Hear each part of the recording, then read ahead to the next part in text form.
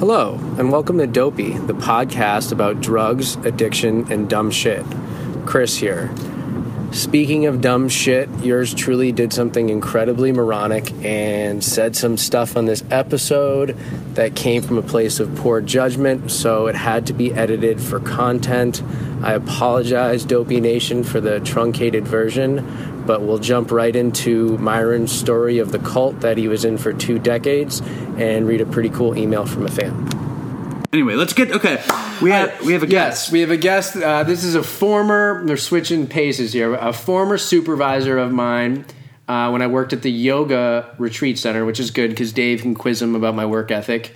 And he is a really cool guy. He's very smart. He's deliberate in how he speaks. Great sense of humor. Just call him. And I want to set it up, man. He's going to listen to this, and I want him to hear how much I respect him. Hey, Myron. All right, so we'll give him a call right now. Anyways, the reason we're calling him is he was in a cult for like 20 years or something. But let's get him on the horn. And, so what is our show called? Culty now? Culty. Well, I mean, there's going to be a drug tie-in a little bit. But anyways, nobody would talk to him about it at Kripalu, and I was like, I'd ask him all about it, and it was fascinating to listen to. But how did you even know that it had happened? Because people told me. They were like, Myron was in a cult, and I was like, well, what do you know about it? Have you asked him? He was very public with it. No, you had to. If you asked him, but he wasn't public about it. Now he's going to be public. All right, it's ringing. Let me move this over a little bit. Let's turn that down a little.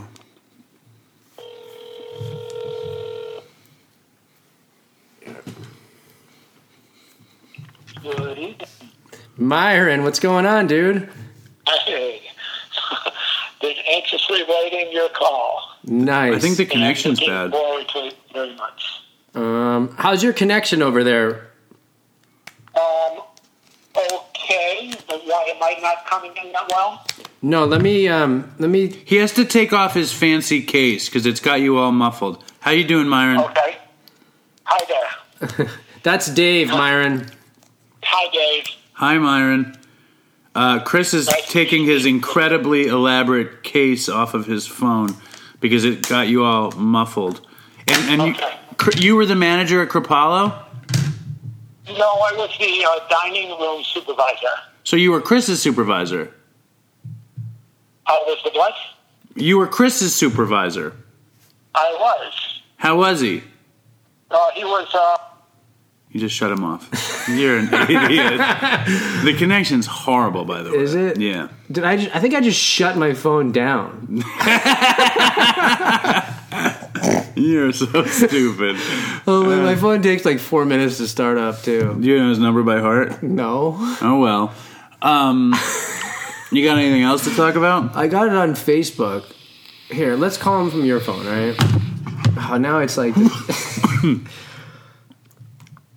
let me turn the Wi-Fi on. Why don't you pause the show? Yeah, let's pause it for a second. All right, it's ringing again. It did sound bad. Hello? Hey, sorry, I went to fix my phone and I actually shut it off. Okay. So Dave, How am I sounding? Is this a little better? yeah, it's good. It's good now. We're good to go. Okay, you're sounding pretty good there, too. All right. So Dave was asking you about my work ethic at Kripalu. Yeah, well, there's not really much to speak about there. Hopefully you've made some improvement since then. Chris always said that he was good at pouring water. Is this true? He was a great water pourer? Even that needed some work. Right. You know, I had to constantly be on him for that, but hopefully since then he's had a little bit more practice. Yeah, he's pouring water at a 10th grade level now, I think. It's really remarkable. Well, that is surprising because he was pre-kindergarten when he was at Kripalu. So Myron, we wanted to give you a call. I don't know if have you listened to the podcast at all ever? I did. I listened to one of them. I listened to the Noah Levine podcast. Yeah, okay, and that was originated in Kripalu. Yeah. That's right. Yeah. So I wanted to give you a call because Dave had his friend call in last week who was a conspiracy theorist, and it was pretty cool. And I was just telling Dave before we started that, your history, kind of like during the counterculture movement, and then ending up being in the cult with Brother Julius. I just thought it would be really cool if you'd be willing to talk about it a little bit, basically like, how you got into the cult, what it was like and stuff, and we can ask you questions. We'll pull stuff out of you. Who's Brother Julius? Dave just said, "Who is Brother Julius?"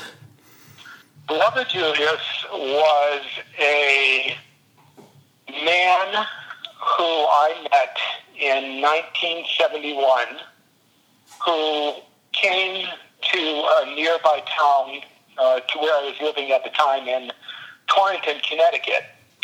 And he was making a lot of headlines in the newspaper. And also a close friend of mine who was, at that time, many of us were all into seeking enlightenment and seeking, spiritual teachers and finding a pathway to God and finding some meaning to life. And so this particular person told me and my sister about him one weekend when I came home from school, and it just really piqued a lot of curiosity because I had, for the previous year or two, been experimenting with LSD and other hallucinogenic drugs and talking to some people who were telling me a lot of things about meditation and spirituality, and it really hit a chord with me. And I was thinking, the more and more I thought about it, the more it just kind of snowballed, and it became a real intense focus in my life. And so what I was thinking, I was going to school, I was going to the Culinary Institute of America at the time, and my mind really wasn't there. It was more on what I just told you about. And so I had been thinking about, wouldn't it be great to travel to India and find a real guru, somebody that could definitely give me experience and show me how to attain enlightenment. Was Brother Julius Myron, was Brother Julius from India?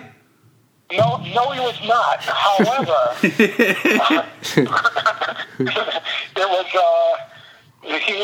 was actually from Brooklyn.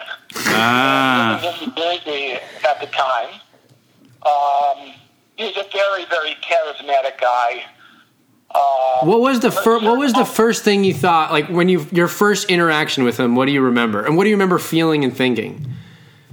Well, I had gone there with the intention of, I was really into reincarnation at the time, and at school I had a lot of Christian friends, and a couple of them fundamentalists.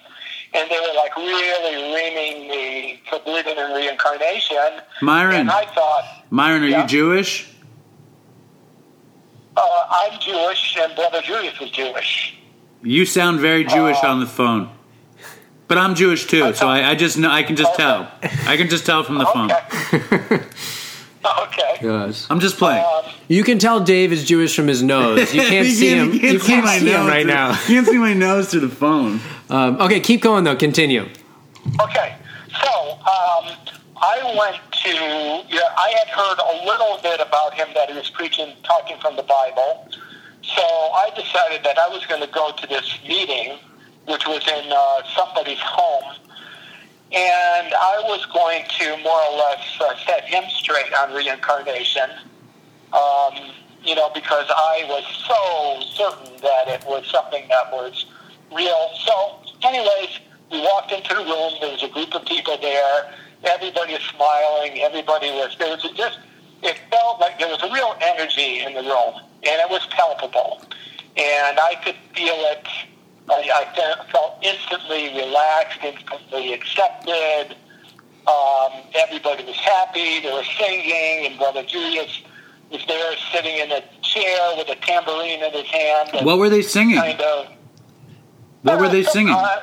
Christian hymns, kind of upbeat types of Christian hymns. I don't remember exactly what. Right on. But anyway, so that ended, and then he started talking about who he was, started talking about it being the end of the world, that this was a special time, and that he was God's messenger being sent into the world at this time to help bring the world to an end. So when he said he was God's messenger, was he implying basically that he was the second coming of Jesus or some sort of Messiah? That didn't happen until about a week and a half or 2 weeks later. And at that point, he was just saying that he was a God's special prophet. Okay. And Special prophet Julius.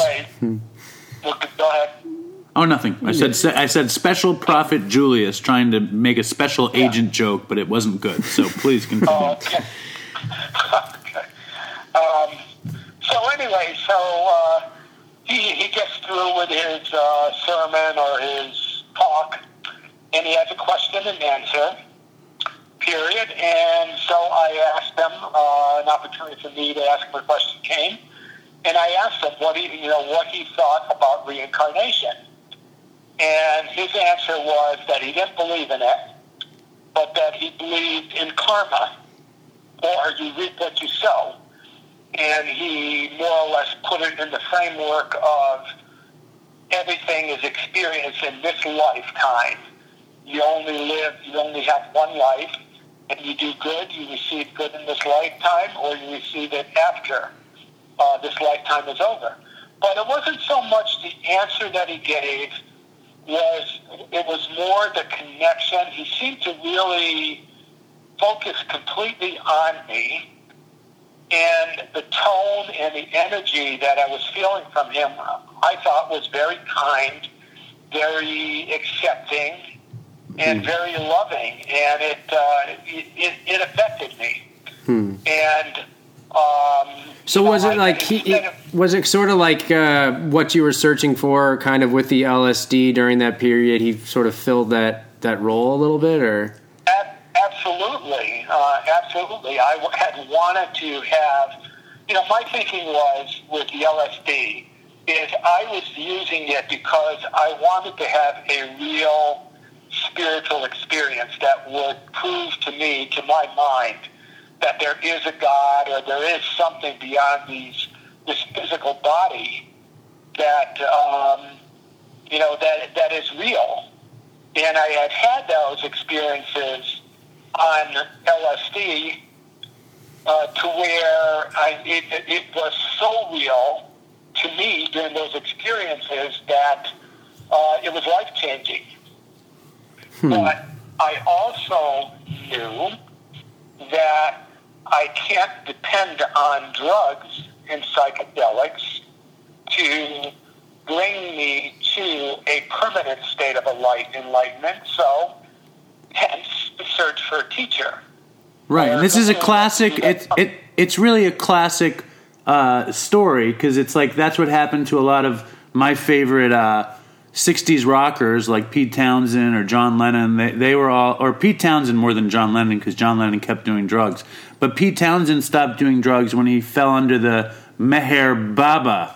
Do you know what? That's right. I remember that. Yeah. That was, So it's a pretty straight up. It's a pretty classic story. But when did it turn uglily cultish? Well, I mean, it was cultish right from the beginning, but because of the times where everybody was kind of was a hippie, everybody had their hair long, everybody was doing things that were counterculture or different. But over time, it was great the first couple of years. Everybody was happy. Julius was very encouraging and fatherly to me. And then about 3 or 4 years into it, he seemed to, although he had done some of that prior to that, he started yelling at us at the meetings, started telling us, we didn't love God, none of us were living up to, what God wants out of us. And then he seemed to have a particular fascination with me because I'm kind of introverted and I'm kind of, tend to be a little timid at times and easily intimidated. And something inside of him kind of got off on that. I guess my personality was kind of a drug to him in the sense that he got high off of belittling and intimidating and sometimes terrifying people that were following him. Oh man! So what happened then? Like, what did your life look like with him in the cult during those years after, like, he started singling you out? Well, the seeds were already planted, and I thought that early on that I had such a revelation and realization that he truly was Jesus Christ come back again to earth, that anything inside of me that would begin to doubt that, I would immediately, I developed a thinking process, as did many of us, that any kind of doubts that came up, any kind of thoughts or questions, immediately I put them out of my mind. I stopped the thought. And there were all sorts of techniques that he taught us, like casting out spirits was a big part of his teaching, that every thought and feeling and negative emotion or positive emotion was caused by a spirit. Huh. And so... It sounds like Scientology with the Thetans. Maybe. I wish I knew a little bit more about Scientology. Myron, where did you guys live? We each had, most of us rented apartments with other followers. Did they tell you who you could, be with romantically or anything?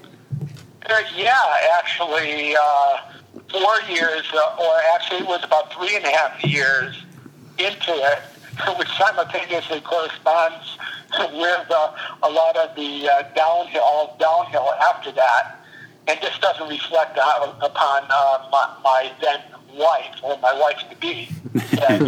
But we went to a meeting, and, we were all in our early 20s, late teens, early 20s. The hormones were raging, a lot of love in the air, and many people were meeting what they believed to be their spiritual mates, or being introduced by Julius, or told by Julius to marry certain people. And they did. And then one day I went to a meeting, and Julius there was about 350 of us there at the meeting at that time. And Julius, at the beginning of the meeting, asked, is there anybody here that wants to get married? So maybe about 75 of us stood up, maybe 50% women, 50% men. Convenient. And we were in we had our meetings in a Masonic hall. So it was this large hall with a stage, and he had the women line up on one side of the room, and the men line up on the other side of the room. And the ghost stuff going on. We spoke in tongues. Our body, we would shake our bodies. We would go out in the spirit. There was all sorts of stuff like that going on. So Julius says to the women, let the Holy Ghost move you to who God shows you is your spiritual mate. So lo and behold, the very first woman to start moving was to be my wife. She came to me first before anybody else had gone to anybody else. Oh wow! Were you happy with God's choice for you? Well, I won't say I was. There wasn't even any room for happiness or unhappiness. It I was so programmed at that time. My only happiness or sense of happiness was doing whatever Brother Julius wanted me to do. Yeah. So, I mean, I was so, at that point, so, my emotions were so screwed up. I didn't even know what I felt or what I didn't feel or what I thought or what I didn't think. I was so intimidated by him. So she came over, and Brother Julius goes to me, and Myron, it is my perfect will that you get married to Rose. So, immediately my response is, yes, Lord. So then, then it just went on from there, and about 30 or 40 other couples got married at that meeting. Jeez, that's crazy, man. That's wild. Yeah. Wait, what? So, I don't mean to rush you along, but I have to ask you. How did you get out? What happened at the end? Well, it was a gradual thing. I gradually, as the meetings went on, I found myself getting really bored with them, found myself getting upset with the way the meetings were going, being picked on all these years. And I was finally starting to get a little bit more self-confidence and self-reassurance, and I started to read read other books. I started practicing meditation, and I began to notice that after I started practicing meditation, that I was getting more from the 5 or 10 or 15 minutes of meditation that I would practice each day than I was getting from anything that he was saying at the meetings. And so that whole process continued. And then things were going on. Rumors were starting to fly about sexual things that were going on there. What, Brother Julius sleeping with was people? Brother Julius having sex with Mia Farrow's sister? Mia Farrow's sister? That's the Maharishi thing, right? Yeah. Yeah. But not with her, but I'll tell you with Mia Farrow herself? Sorry. Yeah. Well, it always intrigued me that the women, he had like multiple wives. Nice. And just coincidentally, the wives that he would pick were always the most beautiful women in the group. Did he have multiple children through those wives? No, he had a vasectomy, and that was another thing. He told us all to get vasectomies when we first met him. Some of us did, some of us didn't, and that was because we all thought the world was coming to an end. Okay, yeah, there was something similar with Jehovah's Witnesses at one period, I think in the late 60s, where they urged their congregation to not reproduce. Yeah. Anyway, so I'm sorry, we gotta wrap it up in a second, Myron. But what was the very, very end? What happened with Brother Julius? That what was the final interaction you had with him? And then on that note, if people, I'm just wondering if people Google his name, is there anything online that they can read about him? Oh yeah. If you just Google Brother Julius or go to YouTube, there's an investigative. There's a pretty good. It's about an hour long, maybe even longer, news documentary that is posted on YouTube. And if you want to know about him and what he's like and what some of the others ex-followers experienced, that video should pretty much cover it. Okay. And then there's massive other stuff you'll find by Googling his name as well. All right. So what was the final we got to get off, but what was the final interaction you had with him? Sure. The final interaction was that he called periodically. He would call. He would go on a rampage and he would kick people out of the meetings. And he would often do this by either at a meeting or calling us up directly on the phone. So he called me up one day, and this was when I was really starting to get disturbed with things. And he told me that I was being kicked out of meetings, that he was rejecting me, and, a bunch of other stuff. And at that point, I had just really had it with him. In the past, I would kind of fight to get back in there, but this time, any fight to remain in there was totally gone. So, he tried a few manipulative things. He didn't get anywhere, and phone conversation ended. I felt a relief, and then I called up my wife, told her what I had decided, and she was on the same page with me. And we also had 3 kids. And so we all, except for my oldest daughter, left at that point. Huh. And that was that. My whole 21 years there, from the time I was 19 to the time I was 40 years old. I remember when I met you, you voiced the concern that you had kind of given brother Julius your prime years, and you would have probably built a different career during that period. Oh, that was very true. I feel the same way about heroin. Yeah, we're on the same page with heroin, Myron. I know there's so many parallels. Yeah, it's so funny. Religious addiction and drug addiction. It's just amazing how we want that real experience, and then when you get it, it's not like you don't get it, but it's just not what you signed up for. Yeah, is the thing. Yeah, really. Really. But thank you so much for calling in. We really appreciate it. You're really welcome. It was my pleasure.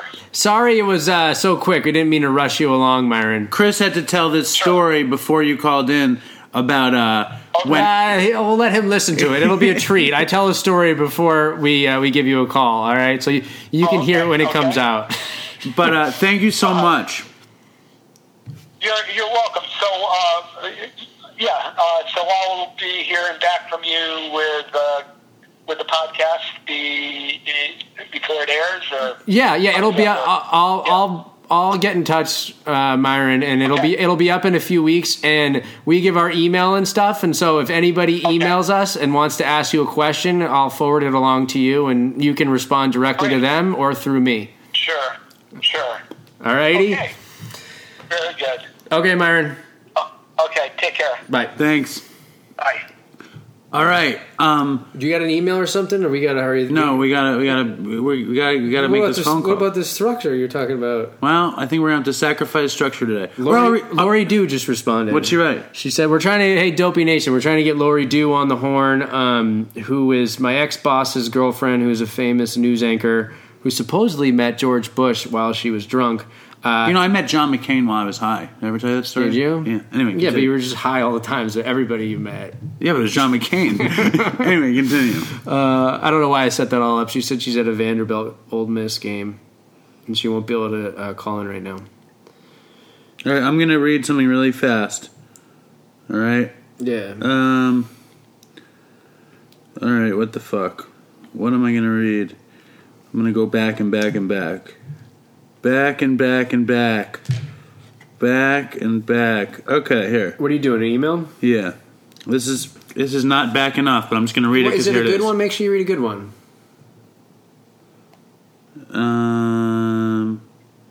Like a good story. Yeah. Okay, it's really long. Should I read it? You want me to read it? No, you sound like a robot when you read.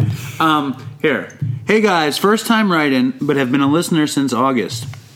I finally got through all 52 episodes as of yesterday, so decided to shoot you a message. Let me start by saying, yes, I did write you a review. It should be under the nickname Philip SMI. I don't think it did. I don't see it posted yet, but figure that you or iTunes has to approve it before it gets put up with the rest. A little about me. I'm a 31-year-old university student living in the Pacific Northwest. I'm a senior working towards my BS in behavioral neuroscience. I decided to pursue this degree because of my interest in psychoactive drugs. I'm not a heavy drug user, but I have tried everything I could get my hands on. This has resulted in many memories, some good, some sad, but all in the end worth it. I wish I could say that. It's my interest in all things drugs that led me to your podcast. I just wanted to say that what you've created is absolutely awesome. It's hilarious and at the same time insightful. I really like how you guys paint both sides of the drug use/recovery picture. Not only do you show that heavy substance use can result in some very serious experiences, you also show that even after shit hits rock bottom, life goes on and can even get better than it was before. This is an insight that even the non-afflicted, like myself, can relate to, at least on some level. This creates a pretty well-rounded picture of life surrounding drug use. I've often wished that you guys would include 1 or 2 stories about the sad parts of drug use. Which we did. There we go. Well, that was the sad part of recovery. The sad part of sobriety. But the fact is that all of your stories, even though they're extremely funny, have undertones of the sadness and dark consequences of using. This was especially present in Chris's story that involved stealing jewelry from his mother. I just think that the occasional sad story would make for an even more insightful experience. I think he's right. I'm definitely not complaining, though. Those stories might be something you guys would rather keep to yourselves. Just food, like my wart story. Just food for thought. I do have one outright request. Stop trying to make the podcast more structured. It's ruining the show, as Dave would say. The reason the Dopey Nation likes your podcast is because it is the way that it is. Free-flowing, organic, and true. Please, for the love of all good things and holy, do not make the fucking podcast regimented. Let the podcast freak flag fly. Stay strong, Dopey Nation. Anyways, I just wanted to give you guys a quick shout out and tell you've made a fan out of me. I've never written any sort of fan letter, so this is pretty significant. Way to make an impression. I'll leave you with a drug story of my own. Okay? I'm ready. You can read this on the air if you'd like and use my name. Thanks again for bringing us this awesome podcast. Philip. This story is about a memorable mushroom trip. I was 19 and had just moved to Seattle. I was living in a big house with my girlfriend at the time. Good. Is this with his brother or something? Yeah. I like this And one. a handful of roommates. I had invited my little brother and 2 of his friends over for the weekend. I figured they would dig a few days in the big city. I had bought a bunch of mushrooms and intended to give them their first mushroom trip. Well, when the special evening came, I divided the lot up and we each ate our share. I had done mushrooms a few times, so thinking I knew what I was doing, I gave everyone, including myself, a pretty healthy dose. Well, as it turned out, I didn't know what I was doing. I was the typical idiot trying to impress his little brother and friends by tripping on more than they probably should consume by such an experienced psychedelic user. All I remember is that as I was coming up, I could smell the mushrooms coming out of my skin. I could also smell urine, and it felt like I had pissed on myself. I went to the bathroom repeatedly to see if I actually had, but each check came up dry. I've done that. Me too. Towards the peak, actually, I always pissed on myself when I thought I did. Towards the peak, one of my little brother's friends, Tom, or call him Tom, started seizing up. He was sitting on the couch and all of a sudden started shaking and arching his back as if he were trying to extend his belly to the ceiling. He had gone all pasty and yellow. He had gone all pasty and yellow. And it was fucking freaky. My little brother's other friend, call him Brad, started freaking out, yelling for me to do something. He started actually hitting Tom on the chest as if it were a hammer, trying to pound a nail down into place. Wait, so this dude's back is all arched up, Yeah. and he's trying to push it back down. Yeah. I, feeling like I was supposed to be the responsible adult who knew what to do, which at the moment I should have been, rushed over and got Brad away from Tom. I sat next to Tom and asked if he was okay. As he was still seizing up, he turned his pale, wide-eyed face to me. He looked fucking scary. For a second, I thought he was going to hit me. This thought passed, though, as at about the same time Brad yelled, "I can't take it anymore," and ran into the bedroom. I looked back at Tom, and thankfully he was coming back to normal. I asked what had happened, and he said nothing. He said that he was totally fine. I couldn't believe it. He didn't know what had just happened. I went into the bedroom to find Brad. The 16-year-old kid was actually hiding under the blanket, scared shitless. I managed to talk him out from under there, and once everyone could see that everyone else was still alive, the rest of the night went on with lots of laughing and recounting of the Tom seizing up tale. Towards the end, as I thought I was coming down, I decided to go to bed and try to sleep. As I was laying there in my dark room, I had a vision of me in a starlit, rainy forest. I was huddled up at the base of a tree, completely naked. As I sat there, I realized that I viewed myself differently than how others viewed me. I thought myself a very cool dude. Meanwhile, others saw me as a skinny, awkward kid. I also started thinking about the first word spoken by either me or by the entire human race. I'm not really sure which. I lean more towards it being my first word, though. I still remember. It was Ganji. Yeah, I was still pretty high. I didn't know it at the time, but this was my first real psychedelic vision that went further than just the bright breathing walls sort of trip.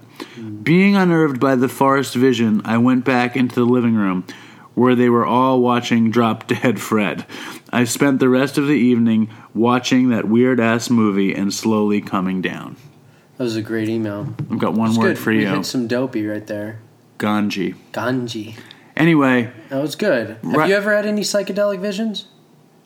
Well, I remember the gay tripper story. Yeah. I had a vision of a perfect machine clicking away, and I could see like a weird machine, like with an axle and it was like a neon illuminated green machine in the air. Yeah. I had that, and I had the whole ground turned totally into moving paisleys as my hand touched it. Yeah.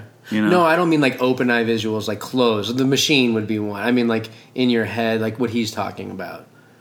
But the machine would be one.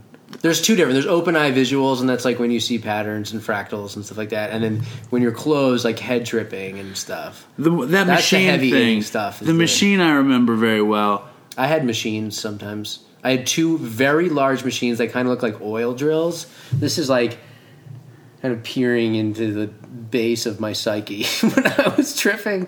And these two huge fucking machines, right? And there was a little piece of hair holding them together. Right. And I knew if that piece of hair broke, then the machines would break, and it would be the worst thing in the world. And I would be walking around a Monopoly board, and I'd be very afraid to trip. And if I tripped, the hair would break, and then the machines would stop break, working, and the world would be over. Right. It's funny. I think the machines were my parents. I know they were my parents, and I was so afraid I was gonna like ruin everything. You did. I did. It's funny that we had the machine thing. Yeah, but I don't. That's like one. I had so many fucking visions. I haven't tripped in so long. Oh my god, it's been I'm banking the ayahuasca LSD thing. 10, 20 years sober. I'm gonna revisit it with my sponsor. Good luck with that. Anyway, if you want, well, I'm just I can't. If I talk about it too much, I'll give myself license the to do it. East Side Crackhead is waiting for us. Oh fuck, we got to do this. Yeah. Write us an email. What do you think? Was this episode good? We don't talk about that on the air anymore. Oh, we didn't do the iTunes review of the week. We can't do it. We gotta go. Real snappy. Is he ready to go? They were ready 10 minutes ago. All right, let's do this. Dopey Nation, stay strong. Toodles, what do you guys say? Write an email, dopeypodcast@gmail.com. Sign up, follow us on Instagram. Have a good night. Let your freak flag fly. Stay strong. Toodles. Goodbye. I want to take a walk around the world. I wonder would it do me any good? Until I get some money in my pocket, then I guess I'll just have to walk around my neighborhood. But I want to be good so bad. Want to be so good, so bad, so bad. I want to be good so bad. Bad desire's all I ever had. And I want to take a ride up in the sky. Watch this aeroplane just pass me by. And I want to see a Lear jetliner take a dive, just to show all of these people what it means to be alive. But I want to be good so bad. Want to be so good, so bad, so bad. I wanna be good so bad. Bad desire's all I ever had.